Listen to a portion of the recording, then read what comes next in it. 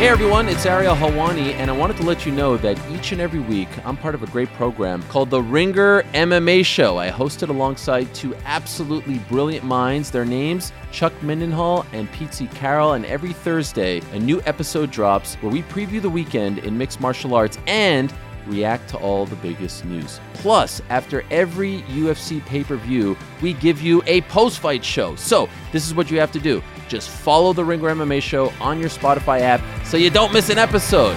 We'll talk to you then.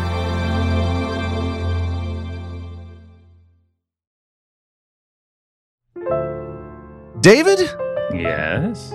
Can we start today's show with the NBA Today? Sure, let's do it. Now, if people don't know, this is not the NBA Today with the standard spelling. This is the NBA number 2 day. This is our IP. I heard a Sirius XM segment over the weekend, and they were talking about the NBA Today. I was like, do I need to send a cease and desist letter? Do we need to get the law firm of Brett Gunner to send something out? No. This is our IP. The big NBA media story last week, David, this will shock you, was a Stephen A. Smith news cycle. Oh, no. What was it? What happened? The Lakers' Anthony Davis got poked in the eye in Game 5 of their series against the Warriors. There was a report during the game that he was taken off to the locker room in a wheelchair. Don't you know, Stephen A. had a take on that. Because, damn it, I'll be damned if I wasn't laughing. I'm like, concussion? Concussion? I thought the NFL season was over. You understand? Now, I understand that concussions can happen in other sports, boxing, UFC. And I mean, if the collision is fierce enough, I guess it can happen in basketball too. But damn, I ain't seen nothing yesterday that made me say concussion. Concussion. So we really need to create a special Emmy category for Brian Windhorst, who during this segment was in the middle box between Stephen A. and Jay Williams. Mm-hmm. And just was as expressionless as any sports pundit could possibly be. His mouth looked like the Easter Island Moai. I mean, just nothing. Stephen A. laughing at this idea. Brian Windhorst just staring straight ahead, baby. Not getting myself involved in this. Now, obviously, Stephen A. is wrong about concussions or brain injuries in basketball. Mm-hmm. We all saw Draymond Green hit his head on the floor in Game 4 of that series. Mm-hmm. And there is a certain, would you say, 90s sports columnist vibe there about, you're really hurt? Yeah. What are you, too weak to come out and play basketball? Well, I mean, it feels like sort of the end result of someone being impressed upon someone that concussions are a significant issue, but not actually requiring them to do the work to understand it. Yes. Or even really totally embrace the idea. Yeah. I mean, it's basically just like, listen, I know that concussions are a serious issue, but I didn't see any cartoon coily marks coming out of his head or stars circling around. So how could I possibly believe that this is a concussion? So Stephen A. Smith is obviously in the wrong here. I will just add one caveat without quite doing a Stephen A. trademark, but here. Mm-hmm. Put Anthony Davis aside for a second. Okay. Put the idea of serious brain injuries aside for just 1 second. Mm-hmm. What have we seen over and over again during these playoffs? We have seen players not flop to get a foul called, but lie on the floor after a collision, after a foul. Yeah. Like they are never going to play basketball again. Yeah. And then hop up as soon as the refs go over to the video monitor to see if it's a flagrant one. Mm-hmm. That has been happening over and over again. Again, I want to completely separate these two issues here, but that has been happening over and over again in these playoffs. Oh, yeah. That is ridiculous. Mm-hmm. It is ridiculous. So, again, I do not endorse laughing at somebody with a possible brain injury. I don't endorse laughing at this. I know Shaq and Barkley were in on this too. But can we at least look at the practice of, I am trying to sell that I am hurt as I have never been hurt and I'm not really hurt. Mm-hmm. And have a little merry fun with that very small piece of what's happening in the playoffs? Yeah, I think so. I think that's fair. I mean, we've definitely entered a new level of, soccer style flopping. Sort of, if you end up on your back, the best way to turn it around at that point is just to take some deep breaths, get a little R&R, let your teammates do the same. But yeah, it makes it difficult to referee, I'm sure, but it also makes it really difficult to call the game because the tone. I mean, halftime show is one thing. You can be a little bit measured. You have some time to hone the take at that point. But in real time, like, how do you really modulate between a flop and a real injury, especially when you don't really know the difference? Totally. You're like, this is either the biggest story in sports. Right. I'm going to lead SportsCenter tonight, or in 5 seconds, I'm never going to mention it again. Yeah. And you can see announcers sort of. And if you get it wrong in either direction, you could become the story. You could become part of the story. Exactly. Go back to that Anthony Davis injury for a second, because last week on the pod I had John Ireland, Lakers radio play-by-play man on, and I asked him, "What do you do as an announcer when you're looking at a player and trying to figure out if he really is suffering from a serious injury?" I was texting the Laker PR guy, any update on AD and he sent back to me in real time, no, nothing yet. And exactly when he did that, Chris Haynes came on TV and said, Anthony Davis is out for the rest of this game and he's being wheeled in a wheelchair for further observation. I used to get that stuff from the team. Now you'll get it from Clutch, you'll get it from his agent, you'll get it from reporters like David McMenamin and Chris Haynes who are dialed in. So it's a whole new world trying to figure out what's real and what's spin. I thought that was so interesting. Not just the off-season transaction notes. Not just those are coming from agents and agencies, but the actual in-game injury update. The Lakers official play-by-play announcer is having to turn to an insider who has that connection rather than the Lakers. Yeah. And listening to John do that game on the radio, he's just like, I'm reading a tweet from Chris Haynes right now. Like, I have no more information than this. And I don't even know. And Chris Haynes is pretty rock solid, right? So you feel pretty good about that. But I cannot give you like the Lakers confirm this. I can just read your tweet. Play-by-play guys, they're just like us, right? Something else for you, David, before we start the show proper here. The Denver Nuggets are going to play the Lakers in the Western Conference Finals. Starting on Tuesday night. This is one of my favorite things because this is the rare pro sports franchise playing in a huge game or series in this case that has almost no national media footprint. Very few associations, even with people who are big fans of the sport. Oh, yeah. It really reminds me of when the Bengals made the Super Bowl.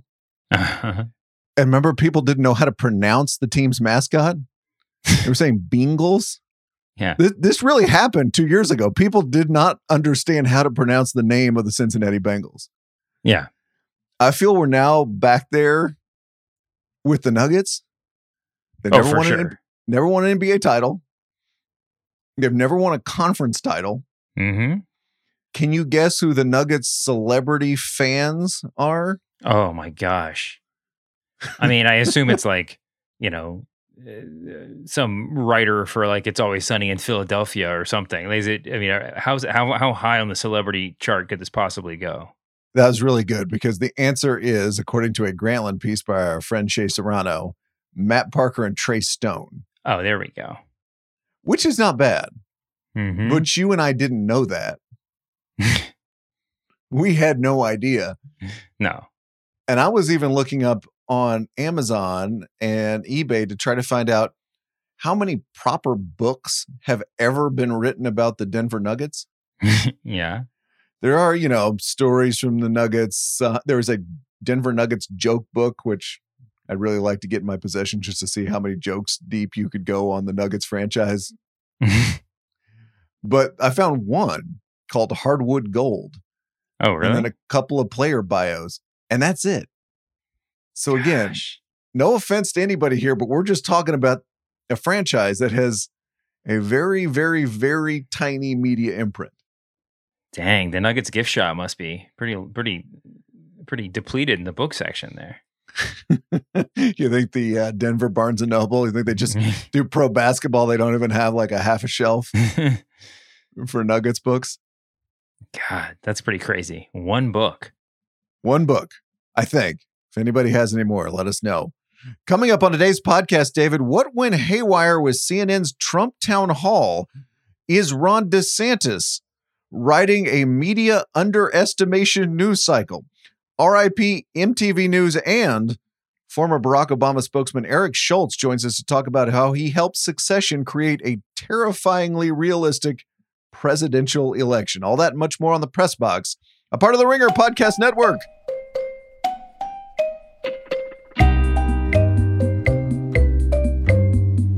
Hello, media consumers. Brian Curtis, David Shoemaker, producer Erica Cervantes here with you. So that Trump CNN town hall, that went pretty well, huh? A lot of great reviews. Yeah, no comment. Here is a typical exchange between Trump and CNN's Caitlin Collins talking about the Russian invasion of Ukraine. If I'm president, I will have that war settled in one day, 24 hours. How would you settle that war in one day? Because I'll meet with Putin, I'll meet with Zelensky.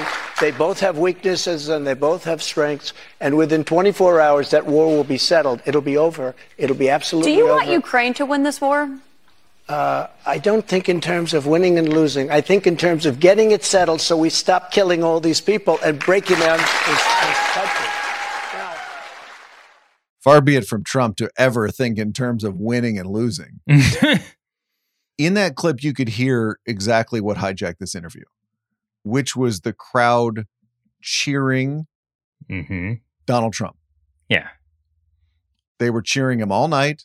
They were cheering when he talked about the writer E. Jean Carroll, who just won a civil verdict against him for sexual abuse. And it changed the whole nature of the interview, because instead of Caitlin Collins asking questions of Donald Trump, it was like Caitlin Collins standing on a stage during a Trump rally. And dude, there were issues I have with the interview, but I am not sure how any commentator succeeds in that kind of environment. Well, I think a lot of people are justifiably tying those things together, right? I mean, CNN agreed to the terms of the debate, which included who was in the audience.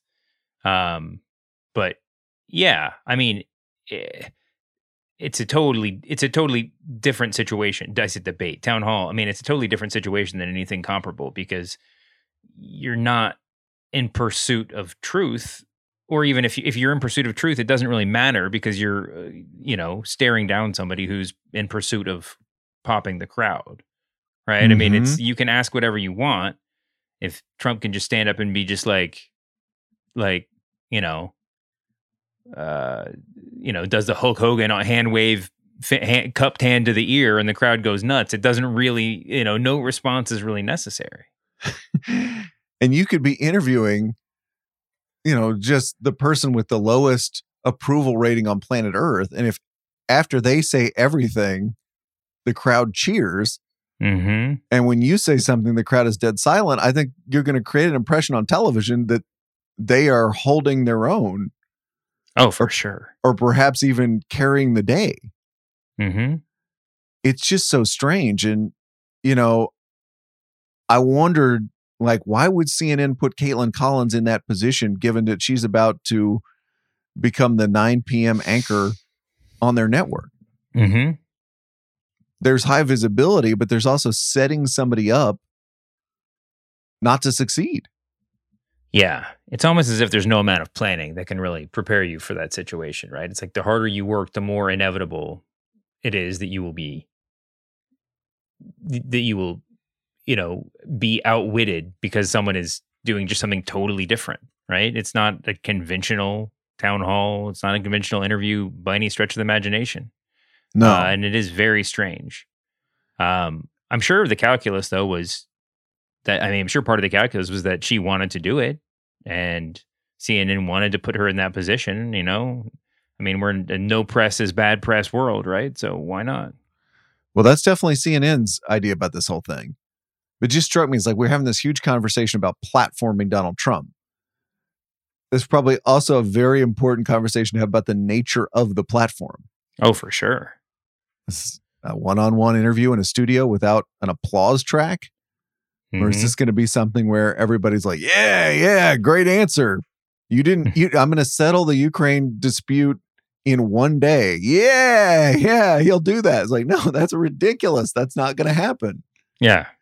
But everybody cheers. It comes along. Okay, sure. Mm-hmm. I'll tell you another thing about the CNN town hall that really blew my mind. They give Trump 70 minutes, and then they go to the panels. And one of the panels was hosted by Anderson Cooper out of New York. And it's a bunch of familiar CNN analysts that you and I have watched over the years. And part of the panel was Byron Donalds, who is this Republican representative from Florida who has endorsed Trump. So we've given Trump 70 minutes. Trump's told a bunch of lies. Then you go to your panel, who you would think is like, these are the people who are going to adjudicate things. If we've made a mistake, at least here are trusted CNN people who can tell you what's right from wrong, give you a sense of what happened this evening. Yeah. No. We've got a Trump surrogate on the panel. Yeah. Who is making that process next to impossible. I mean, when I saw that, I was like, oh, that's the Chris Licht vision here. The Trump thing, it's probably a one-off. He may never do it again. They may not want him to do it again. Mm-hmm. But this idea that we can't even have CNN analysts analyzing the debate by themselves. We have to bring in a surrogate. Are we going to do this when Biden has a State of the Union? Did Biden's first State of the Union? Do we have Jen Psaki sitting there on the panel? Well, here's what Biden was trying to say. No, he just gave a speech. We get to dissect. Now it's time for the journalist to take over, the analyst to take over. I thought that was crazy. I totally agree. I mean, it's this weird sort of corner that Trump has backed everybody into, which is that if you don't, even if you're nominally conservative pundits don't claim to be Trump fans, which numbers just about everybody in like polite society at this point, then now you have to find a voice. If you stick by you don't have to. If you go by these old tired hidebound rules or whatever about how to balance the scales, you have to go find somebody who is, going to even things out. And in Trump's case, it's only the zombies. They're the only options because that's all there is. It just feels like we're going back to Jeffrey Lord CNN of 2016, 2015. And whatever you want to say about CNN during the Trump era, and you and I have talked many times about how that has been retconned into something that it absolutely was not. Mm-hmm. Jeffrey Lord's CNN was terrible. That was a flop. That stunk. Everybody hated that. Mm-hmm. This idea of like we're having that now. It's almost like we've upped the ante. It's not even just like, well, this is a commentator who happens to be pro-Trump. This is an elected official who endorsed him. He's getting to do the analysis rather than being interviewed. I just thought that was so wild. They popped a 3 million or a rating of 3 million viewers on Wednesday night. And guess what happened the next night? Well, Donald Trump wasn't on TV anymore, so it went down to 500,000 viewers. That was funny. Created a lot of internal strife at CNN. There's been a lot of reporting over that over the last couple of days. Here was Anderson Cooper trying to put a brave face on the town hall. Maybe you haven't been paying attention to him since he left office. Maybe you've been enjoying not hearing from him, thinking it can't happen again. Some investigation is going to stop him. Well, it hasn't so far. So if last night showed anything, it showed it can happen again. It is happening again. He hasn't changed, and he is running hard. You have every right to be outraged today and angry and never watch this network again. But do you think staying in your silo and only listening to people you agree with is going to make that person go away? So the case he's making, and you can tell he's not completely convinced, but the case he's making is that this was a scared straight moment for America. Yeah. Well, we've heard that a lot. That guy could still be president. Mm-hmm. And we're showing you a vision of the guy who could still be president. One more time. Okay. Yeah. Okay. I mean, that's the way that people have been dealing with Trump since he first started running. What do you expect us to do? Not put him on TV? He defies convention. He defies all of the rules of like I said, polite society when it comes to broadcasting news. And, you know, how many years in are we now? And nobody's actually just figured out what they want to do about it. I mean, here's the thing. CNN might have been prepared for backlash, but they probably weren't prepared for the amount that they got because no one's figured it out yet. No one's cracked the code yet. And I don't think that ignoring him is the right solution. But it might be the best solution right now. It might be the most practical solution. Did Savannah Guthrie and Jonathan Swan kind of crack the code, or at least offer an idea of how you could interview Trump and not create an advertisement for Donald Trump? Sure. I mean, if you get him out from in front of an audience and you know, just let the cameras roll. I mean, like I said, everything is at odds with the convention, right? I mean, I think probably the greatest value you would get out of a Trump interview, a lengthy Trump interview, would be the stuff that would normally hit the cutting room floor, right? The pauses, the non-answers, and you know, he wants to ramble, he wants to just keep going, but at some point that sort of tells on itself. So, I mean, who knows? But it does seem like there's a path forward. It's just if you have to draw up if you have to change the whole defense to account for his offense, then is it worth even cracking the code, right? Is this a conversation that we're all willing to have? Totally valid point. CNN has a media newsletter that I and a bunch of other people rely on. It's written by Oliver Darcy. It came out right after the town hall and said, it's hard to see how America was served by the spectacle of lies that aired on CNN Wednesday evening. Mm-hmm. According to reporting first in Puck and then in Semaphore, that earned Oliver Darcy a meeting with Chris Licht. Interesting time to be at CNN. Mm-hmm. By the way, the whole broadcast began with Wolf Blitzer, who always has amazing announcer speak, saying this is an important night in the United States. We're watching it very closely. And then cutting to the town hall. What AI-generated intro was that? In other political news, David, Ron DeSantis went to Iowa this weekend. Mm-hmm. He is still running for president. Oh, yeah. You may have heard him count it out. I'm exaggerating somewhat, but he also rolled out some endorsements. Wait, has he actually announced his candidacy? He has not. So he's not technically running for president. Sorry, he is probably about to run for president. If you haven't announced your candidacy, what is the argument? What kind of dereliction of duty is it to the people who voted for you or the citizens of Florida that you're just like chilling in Iowa? Well, you know, going to barbecue cookouts and wearing aprons all over the place. He has had this amazing rhetorical tick when in Iowa or anywhere where he praises the state by invoking this phrase.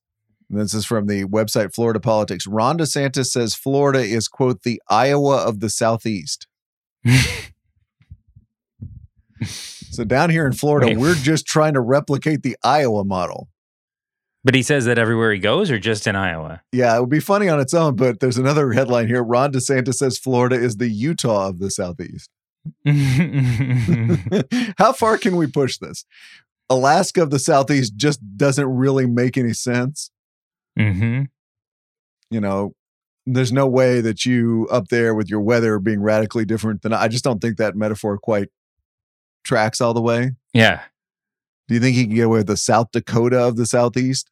Sure. I mean, it's Florida. You can say whatever you want. There's some hamlet somewhere that is vaguely reminiscent. Well, no, but you can lie whatever you want, I guess is the point. You can't say the California of the Southeast. Every time I go back to Texas, those politicians are like, we don't want to turn this place into California. True. That's terrible out there. Terrible, I tell you. Mm-hmm. Out in California. DeSantis rolled out some endorsements, Trump style, 37 state legislators, representing over a third of the combined number of Republican lawmakers in the state's House and Senate, according to National Review. I do wonder if DeSantis is now going to enjoy a low expectations news cycle. What do you mean? Well, there were a lot of reporting, all of it true, on him getting clobbered by Trump in the polls, him getting outfoxed by Trump in terms of endorsements, him not being so great at talking to other human beings on the stump. Yeah, sure.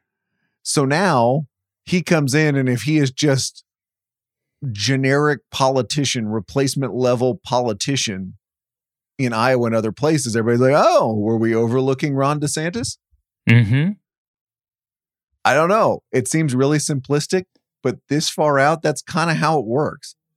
Yeah, I mean, but it's pretty. You know what? It'll probably work. I was going to say that's a pretty fast, like ham-fisted, force-fed news cycle if that's the case. But you know what? It probably would work. Our political media, again, will somebody exactly write that piece? No.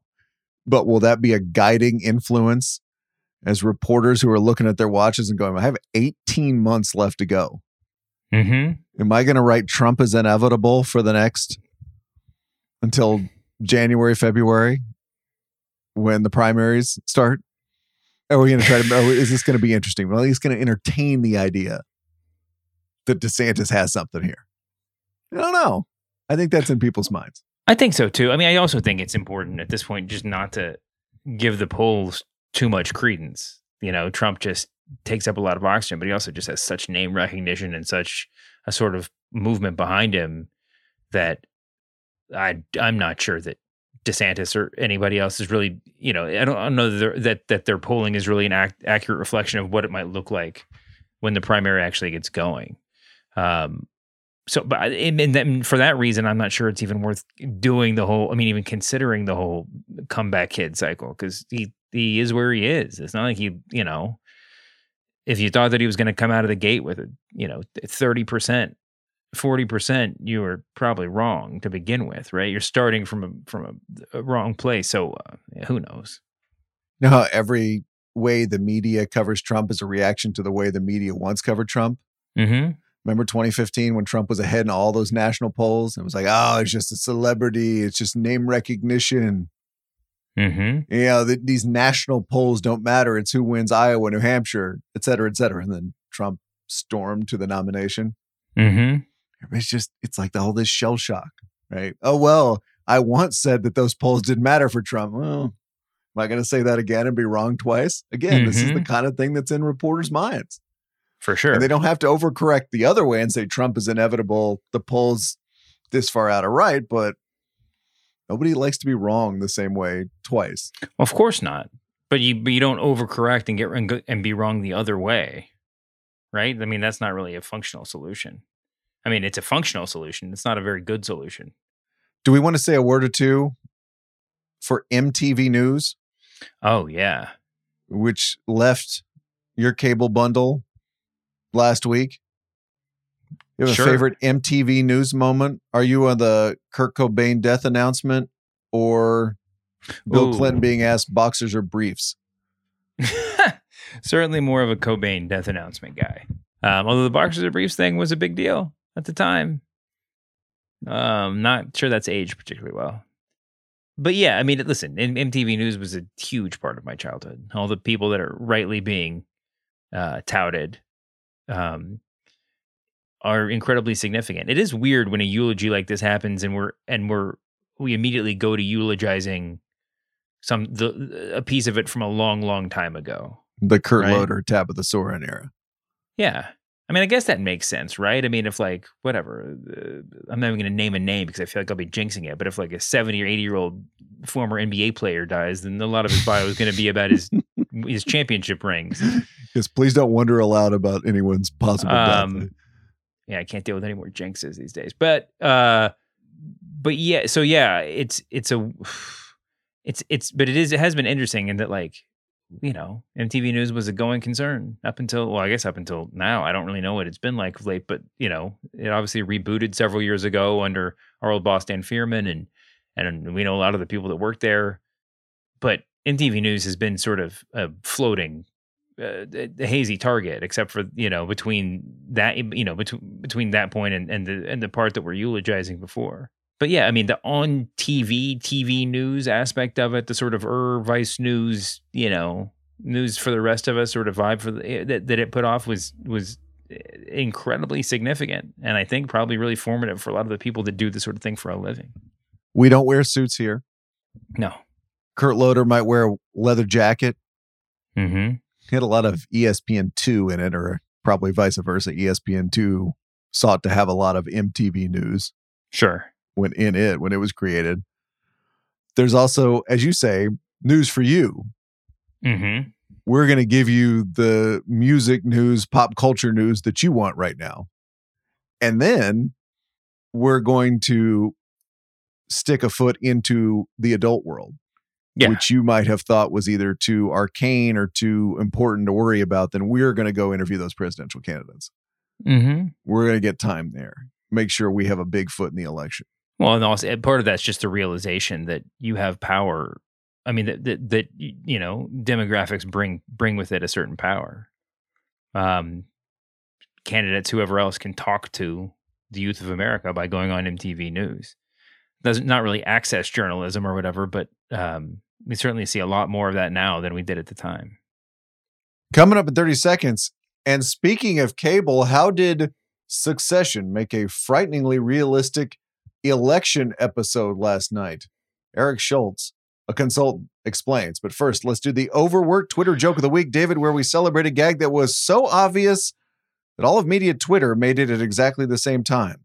Send your nominees to @thepressboxpod, where they are always gratefully received. Today's winner comes to us from Ronnie Ronerson. A lot of news about the writer's strike out here in Hollywood, actually on both coasts. And lots of those social media posts you've been seeing show celebrities turning out to show their support for the writers. Well, the band Imagine Dragons turned up. Oh, no. And played some music for the writers down the street from our old Ringer headquarters in Hollywood. It was an overworked Twitter joke to write, Imagine Dragons is going to break the strike by performing. Yeah. Pause for laughter. If you've heard that joke concept a million times, but it makes you smile because it's Imagine Dragons. Mm-hmm. Congrats, you made the overworked Twitter joke of the week.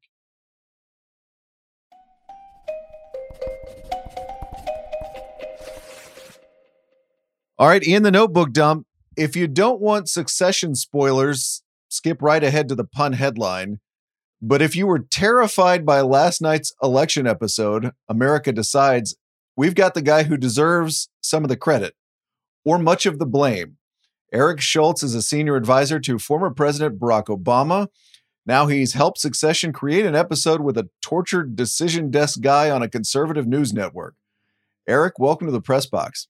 Brian, thanks for having me, I think. Let's start here. How did you become part of Team Succession? Sure. I have been in touch over the years with Frank Rich, the executive producer, and Jesse Armstrong, the creator of the show, about a few sort of political storylines that sort of creep in very, very occasionally over the years. And they would just call to sort of gut check some questions. It then early last year, when it became apparent that they were going to have a presidential election sort of as one of the storylines for this season, asked if I would come on and be a consultant for the season. And it didn't take a lot of arm twisting for me to say yes. The best drama on TV. Yeah, I can be available for that. Right. I was like, okay, what time should I show up? Like, I'm getting on a plane right now. Now, did they want to pick your brain in a big session as they were thinking of storylines? Did you come in at different parts of the writing process? When were you present? You bet. So I think they invited me into the writer's room pretty early on as they were crafting the arc of the season, just to discuss, what the political storyline would look like. And so we discussed a whole bunch of scenarios. And obviously that was always going to culminate on election night, which was last night's episode. But even for the episodes where the politics is in the background for other episodes this season, we would be consulting because obviously the writers of the show are brilliant. They are creative. They're hilarious. And they are obsessive with their attention to detail. And so making sure that even though a lot of the storylines are outrageous and dramatic, they wanted to make sure that it felt real and that these scenarios were plausible. You've been in a lot of high leverage meetings in your career. What did you make of the Succession writers' room? Oh, goodness. I mean, I don't have that much experience working in film and television yet, but I will say that I just found everyone to be incredibly kind and gracious and welcoming. I did find a lot of parallels in terms of working in politics. Unfortunately, in my real life, I've never met anyone like the Roy family, but I will say that the sort of collaborative nature of working together, the sort of team energy, the rolling deadlines, it felt very much like analogous to working in politics. And obviously the sort of centrality of storytelling and how that is sort of the anchor of all of the other work, was something that hit home for me. What kind of election scenario did they tell you they were interested in creating? I think they wanted something disruptive and something murky so that, there was a lot of, intrigue and confusion around what was happening. So obviously, with how it ended up playing out last night, right? We have analogs to a bunch of presidential campaigns. You've got 2000, where it sort of all comes down to one state, and yet a bunch of ballots. It's a little unclear how they were cast. You've got 2016 with a candidate who most people didn't think was going to win, and sort of shocked the nation by doing so. Right, last night you've got that scene with Jared Mencken, the candidate, and Roman, who both acknowledge that he's unlikely to win. And I think most Republicans in 2016 would have said the same thing going into election night. And then obviously 2020, when Fox News now famously called Arizona for Joe Biden, they were the only network to do so. And you could imagine a scenario where they didn't, right? You could sort of play out in your head how squishy things would feel if they weren't willing to do that. At the same time, that boxes them in for the moving forward, right? Because they can't call the other states, or else they'd be the first network to call Joe Biden the president of the United States. And so I think the writers definitely sort of turned that on its head for this episode. Yeah. So instead of boxing themselves in to declare Joe Biden the president, or basically declare him the president, which we know now from reading all these emails made Trump incredibly angry and caused some people inside Fox to ask, is this a permanent decision? Can we waver on this at all? Yeah. I mean, right. You've even got right. The show is pretty good about showing the interplay between the campaigns and the networks, right? Because political people like me who are on these campaigns are constantly lobbying to get sort of both favorable coverage, but also sort of optimistic, sort of optimistic prognosis from their pundits and their on-air talent. I think what's different about the show than in real life is, in real life, there's a firewall between the editorial side and the sort of decision desk. In this show, it's called Decision Desk. He's called Decision Desk Darwin, but there's a pretty clear firewall between those of us on between the news side and the reporters who are engaging us and the sort of data crunchers who make these decisions. Obviously, the professional who was in charge of that decision for Fox in 2020 no longer works at the network, was fired. And so I think the writers in this instance wanted to sort of poke that a little bit. Give me a sense of what those election night calls are like in real life. You were talking to a producer, you're talking to on-air talent in that case? I'm talking to anyone who will take my calls. I worked for the Al Franken for Senate campaign in 2008, and that really was a recount situation that went many, many months after election night. And our opponent at the time, Norm Coleman, had declared victory that night. And again, we burned up every phone line we could find to say, guys, this isn't over, that I would not prematurely call this race. And even though Coleman decided to declare victory, we worked very hard to make sure the journalists and the sort of mainstream news outlets knew that this was far from over. And I think that dynamic is also its display in this show, when I think it is, right, Kendall and Shiv talking about, if they can deliver the platform, men can declare victory. It's sort of a 1-2 punch, right? They announce the projection, and then men can go ahead and declare victory. And I think that sequencing was definitely sort of the most terrifying part of last night's show. Absolutely. Back to real life for a second. Your sell to the media and the networks in the case of Frank and Coleman is you don't want to look dumb tonight by saying one guy won, and then a few months from now when we go through all the machinations and the recounts, the other guy will have won? Yes, I think Florida in 2000 is a legendary example of this, that networks had called it for gore, and they called it, they sort of like flip-flop back and forth, and it just looked pretty terrible. And I think for that reason, networks and news outlets that called races became a lot more conservative in how they do so, to just make sure they not only triple checked it, they quadruple checked it. There was no scenario where it could be reversed. And so our job is to sort of exploit that insecurity, right? Like the last thing news networks want to do is be wrong. Some things you just are factual, and you have to get right. And yes, our job is to make sure that they know that that this was likely to go into overtime, and that we had sufficient votes to make up the gap. Part of the episode last night is that there was a big fire at a vote counting center in Milwaukee. So what would happen if a bunch of votes went up in flames on election night before they were counted?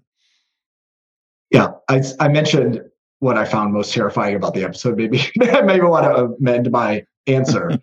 But look, we picked Wisconsin not by accident. There was a lot of research by the team that worked on this, including a young, talented writer named Justin Geldeser and Ben Ginsberg, a Republican super lawyer who helped do a lot of the research to make sure that this episode felt realistic.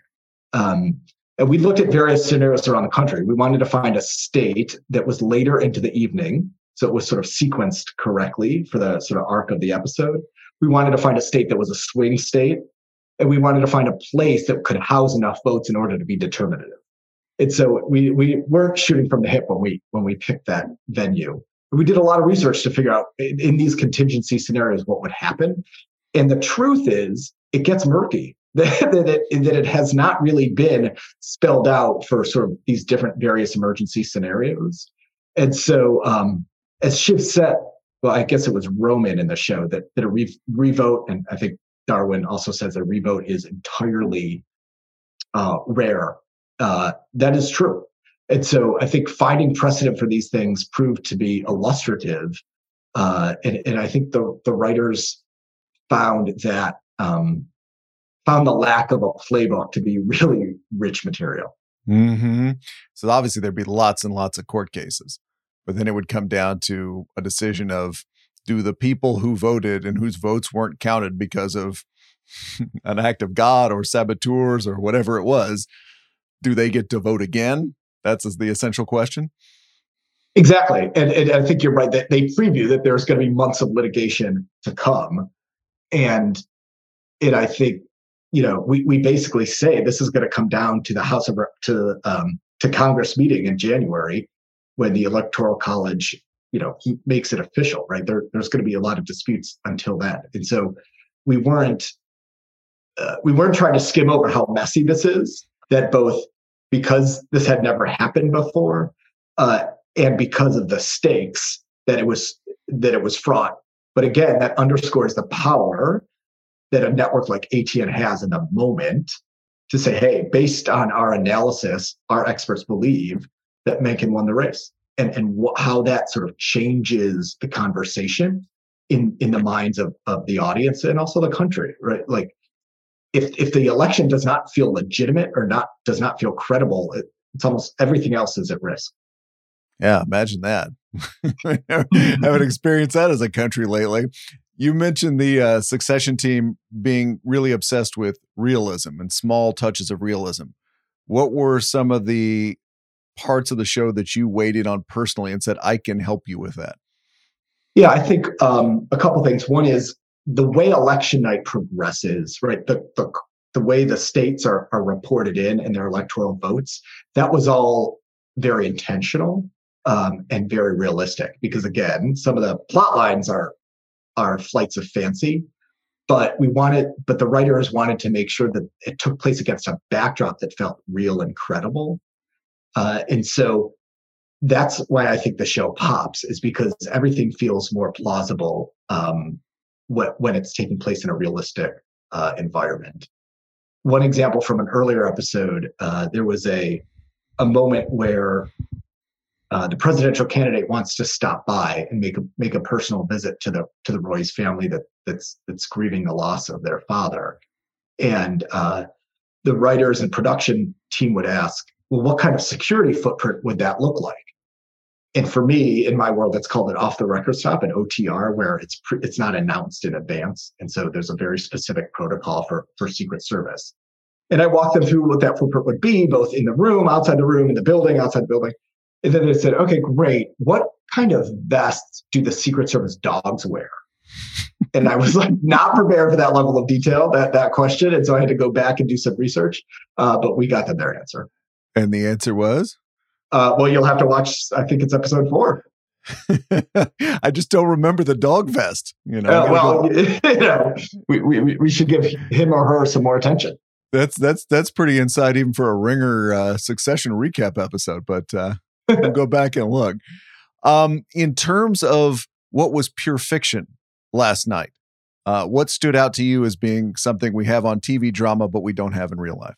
Yeah, I think, again, and unfortunately, art is imitating, or that life is imitating art, Brian. I think that, again, incredible news outlets, there's a firewall between, I talked about the sort of decision desk and the news side, but there's absolutely a firewall between the news side and the business side. And obviously that has been trampled over at ATN, but arguably at Fox News. And so I think that an incredible, legitimate news outlet, that would not be breached. I also don't think a credible news outlet would call Wisconsin for a candidate with everything sort of under suspicion. I think they would want to play that out. But again, Fox News in today's environment, I think maybe 10 years ago they'd be more conservative, but now that they're sort of a more nakedly political right-wing outlet, that symbiotic relationship with the Republican Party is they probably have left qualms about that. What struck you about being on the set for the filming of this episode? No, it was the coolest thing I've ever done. Again, everyone was kind and gracious, and if there was something that didn't sort of sound right to me, and I would sort of tip off a writer and said that felt a little off, they would fix it for the next take. And so they really were fanatical about making sure that they got the small stuff right. At one point, we had a conversation about the Silver State, Nevada, because I think some people pronounce it Nevada. But if you work in politics or you've been to that state, you know that it's Nevada. And so making sure that our characters got that right, small stuff like that was part of why I was there. If you work in politics or follow John Ralston on Twitter, you will never mispronounce the name of the Silver State. Yes. Some of us have learned it the hard way, Brian. Are political people like journalists in that they all really want to have their own HBO dramas by the end of their career? Look, I think that there's certainly a immense overlap between the entertainment industry and the political and politics. If you look at rituals like the White House Correspondents' Dinner weekend, we sort of celebrate the White House press corps and the First Amendment in Washington, but we're also sort of a bunch of Hollywood executives and talent and writers, producers come to DC to join us. We're sort of all smitten with each other because they get to see how we work a little bit and we get access to them. And so I think there's a mutual fascination between our two industries. And I don't think that's going away anytime soon. I heard from a very, very confidential source whose name is definitely not Claire McNear that you were spotted at the Correspondents' Dinner this year with one or more of the Property Brothers. Is that correct? Can you confirm here on the press box? I can confirm that I do have the pleasure of working with Drew and Jonathan Scott. HGTV's Property Brothers. They're very, they do a lot in this sort of renewable energy space, and obviously working to make sure that, that's obviously a sort of a very right public policy area in Washington, but making sure that translates to people at home and what you can do to greenify your home. It's hard to find two better messages for that. So that's an example of celebrities using their platforms in real smart, helpful ways. So wait, you work with them, you work with Succession and Designated Survivor now. This is your Hollywood portfolio? Yeah, can you believe it? Don't ask me to rank them. You're not doing a power ranking of my Hollywood clients? Yes, Designated Survivor was also a blast. I worked on the third season when Netflix did the reboot of it. And it was largely, a similar experience of the writers just wanting to know what it's like to work in the White House and what are the sort of the scenarios that come up. And if we have this sort of storyline, how would you deal with it? What's a plausible way to sort of address it? Who would be in this meeting? Would you be eating lunch in that meeting? All of where would this sort of rally type event happen? And so, it's cool because it's a different way to use my experience. All right, before we go, here's a safe power ranking you can do. Favorite television shows or movies that have depicted life inside the White House or politics? I would have to say one of the reasons I got into politics was watching The West Wing. And so that was just like a very cool window into watching, mostly young people, but people in it for the right reasons, energized, working around the clock, trying to solve complex issues, taking the work seriously, but not themselves too seriously. All of that sort of whet my appetite to come to Washington. And of course, Veep. I mean, the show is hilarious, but it's also so damn realistic. And obviously, they had brilliant consultants on that show too. I did not work on that show, but obviously, their depiction of how Washington works is dead on. You can follow Eric Schultz at Eric Schultz on Twitter, where he will be putting even Ringer Succession recappers to shame. Eric, thanks for coming on the Press Box. Great to join you. All right, it's time for David Shoemaker guesses the strained pun headline. Yeah. Last Monday's pun about the rise of the pocket calculator was Empire of the Sum. Today's headline comes from Chris. It's from The Verge. We've been talking a lot about AI, David. Well, this piece in The Verge argues that Google's AI chatbot, which is called Bard, is not very good. And the last thing Google should be spending a fortune on is this not very good thing. I think that's enough. What was The Verge's strain pun headline? Wait, one more time? Is this a Alexander and the Terrible, Horrible, No Good, Very Bad Day pun? What am I? Very Bard Day. This is the Bard chatbot. No good. Do not spend money on this thing that is not good. Why don't waste money on this thing that's not good. Rumen Bard, Bard of if something is no good, the last thing you want to do is dump a bunch of money on it. Waste away. An expression. Throwing good after good money after Bard. There we go. Google needs to stop throwing good money after Bard. All right. Chris, who sent this in, said this may be too strained for you guys. I was like, apparently you don't know us all that well, Chris.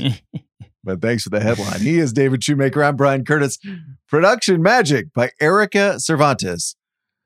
I mentioned the Denver Nuggets, David, earlier in the show. So I was thinking, like, that is one of those beats in sports writing that I couldn't give you a lot from. Yeah. You tell me Chicago Bulls, New York Knicks, anything. I could give you something. I couldn't really give you much from the Denver Nuggets beat. So I'm sitting there going, who can explain to me what the Denver Nuggets beat was like? And in fact, give me some fantastic war stories from the Denver Nuggets beat. And I was like, I know who it is. It's Mark J. Spears from ESPN and Anscape, who covered that team for the Denver Post from 1999 to 2007. I try not to overhype podcasts. I see some people that every podcast, this was a phenomenal interview. Fantastic, phenomenal. I try not to do that. This was so much fun. Listening to Mark tell war stories from Melo's arrival, Allen Iverson's arrival, the time the team boycotted a practice. Oh, no. Didn't know that story. The time he was pulled off the beat to cover a space shuttle explosion in Texas. Absolutely. Just yanked right off? Yanked right off. Got something else to do. Your gamer can wait. Anyway, love talking to Mark. Shoemaker and I back Monday with more lukewarm takes about the media. See you then, David. See you later, Brian.